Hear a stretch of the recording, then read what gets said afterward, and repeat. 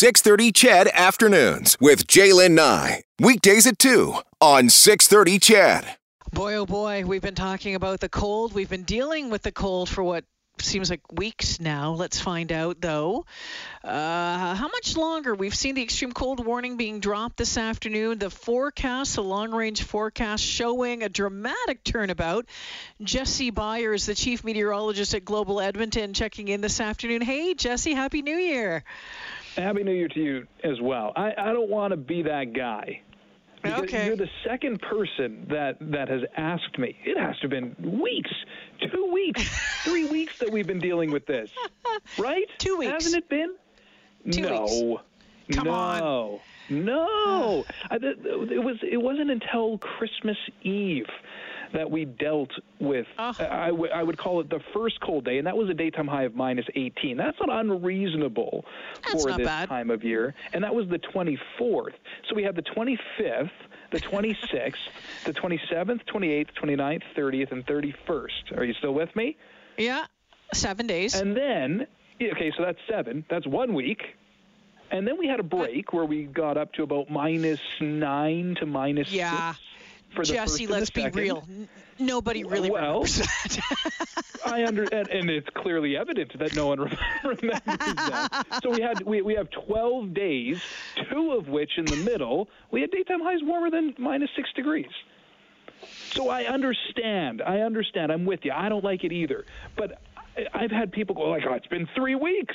I know. It's been 12 days, and 2 of those days we were above average for temperatures. Yeah. So it was a brief warm-up, but it's not like we've been dealing with minus 30, 24 hours a day for 3 weeks straight.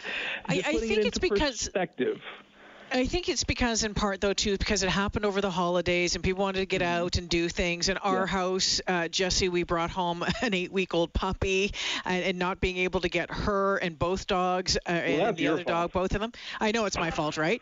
The house is a gong show right now, just exhausted. But there's a dramatic turnabout coming around, isn't there? Yeah.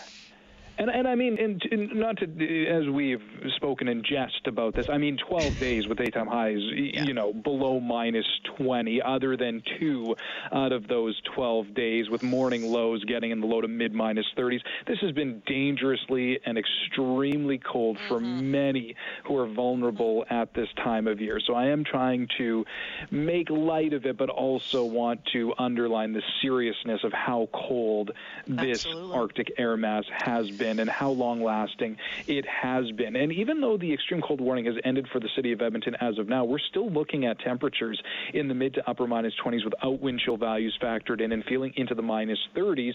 You need to have that wind chill projected to be at minus 40 for at least 2 hours to have that extreme cold warning in place. And because we won't meet that threshold, that's why it has ended. But it's not like we're into a warm-up already. Our daytime highs for the next 2 days still going to be in the minus 20s, coupled with a few centimeters with a fresh snow tomorrow. And then I think on Saturday we're into the low minus 20s once again. And then Sunday, now this is the day that everyone's kind of been looking at for the start of this warm-up to occur. Now I'm going to put the daytime high at minus 12, but I do think that will happen very late in the day, after the evening hours, after supper. I mean 8, 9, 10 o'clock at night. So that's where we'll get the minus 12 from. Continuing to watch that temperature rise to close to 0 to minus 5 on Monday. There's a little bit of variance with that. How warm will this air mass be? How quickly will it kick in? So Sunday, Monday, the turning point. And then I think Tuesday, Wednesday, and Thursday next week, we have the chance of being around 0 to plus 2 for daytime highs. Okay. And on Tuesday, you can make the case that we could be dealing with some precipitation because of the temperature profile that's already starting to set up in the long-range models. It may be in the form of freezing rain, so we're going to keep a close eye on that. So as cold as it has been, we're starting to see that light at the end of the tunnel, and I think by Sunday, Monday, Tuesday, it'll be at a little more reasonable. And then when that warm-up does kick in, it looks like we'll be 0 or above 0 by at least the start of next week. Yeah, we've had a lot of freezing rain over the past 2 months, it seems.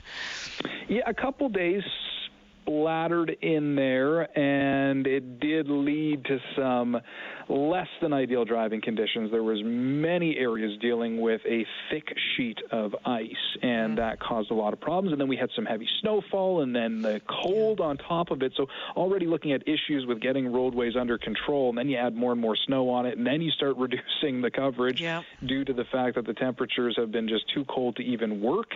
It's been a pretty rough go over the past few months, and areas of the province outside of the city of Edmonton have been even colder. This morning, the wind chill value in Peace River was down to minus 54. Oh, my goodness. Oh, so boy. It's getting ridiculous at that point. Yeah. Again, dangerously cold. Keep an eye on your neighbors. If you do see someone in distress, please make sure you help them out and just be kind to everyone. Everyone always says, you know, there's no bad weather, there's just bad clothing. Well, not everyone is fortunate enough to have that clothing, so just make sure you put yourself in someone else's shoes for at least the time being as we're all going through this together. Yeah, without a doubt, it'll be nice to get a reprieve starting early next week. Jesse, thanks for checking in with me this afternoon. Always appreciate it. Not a problem. We'll talk to you later.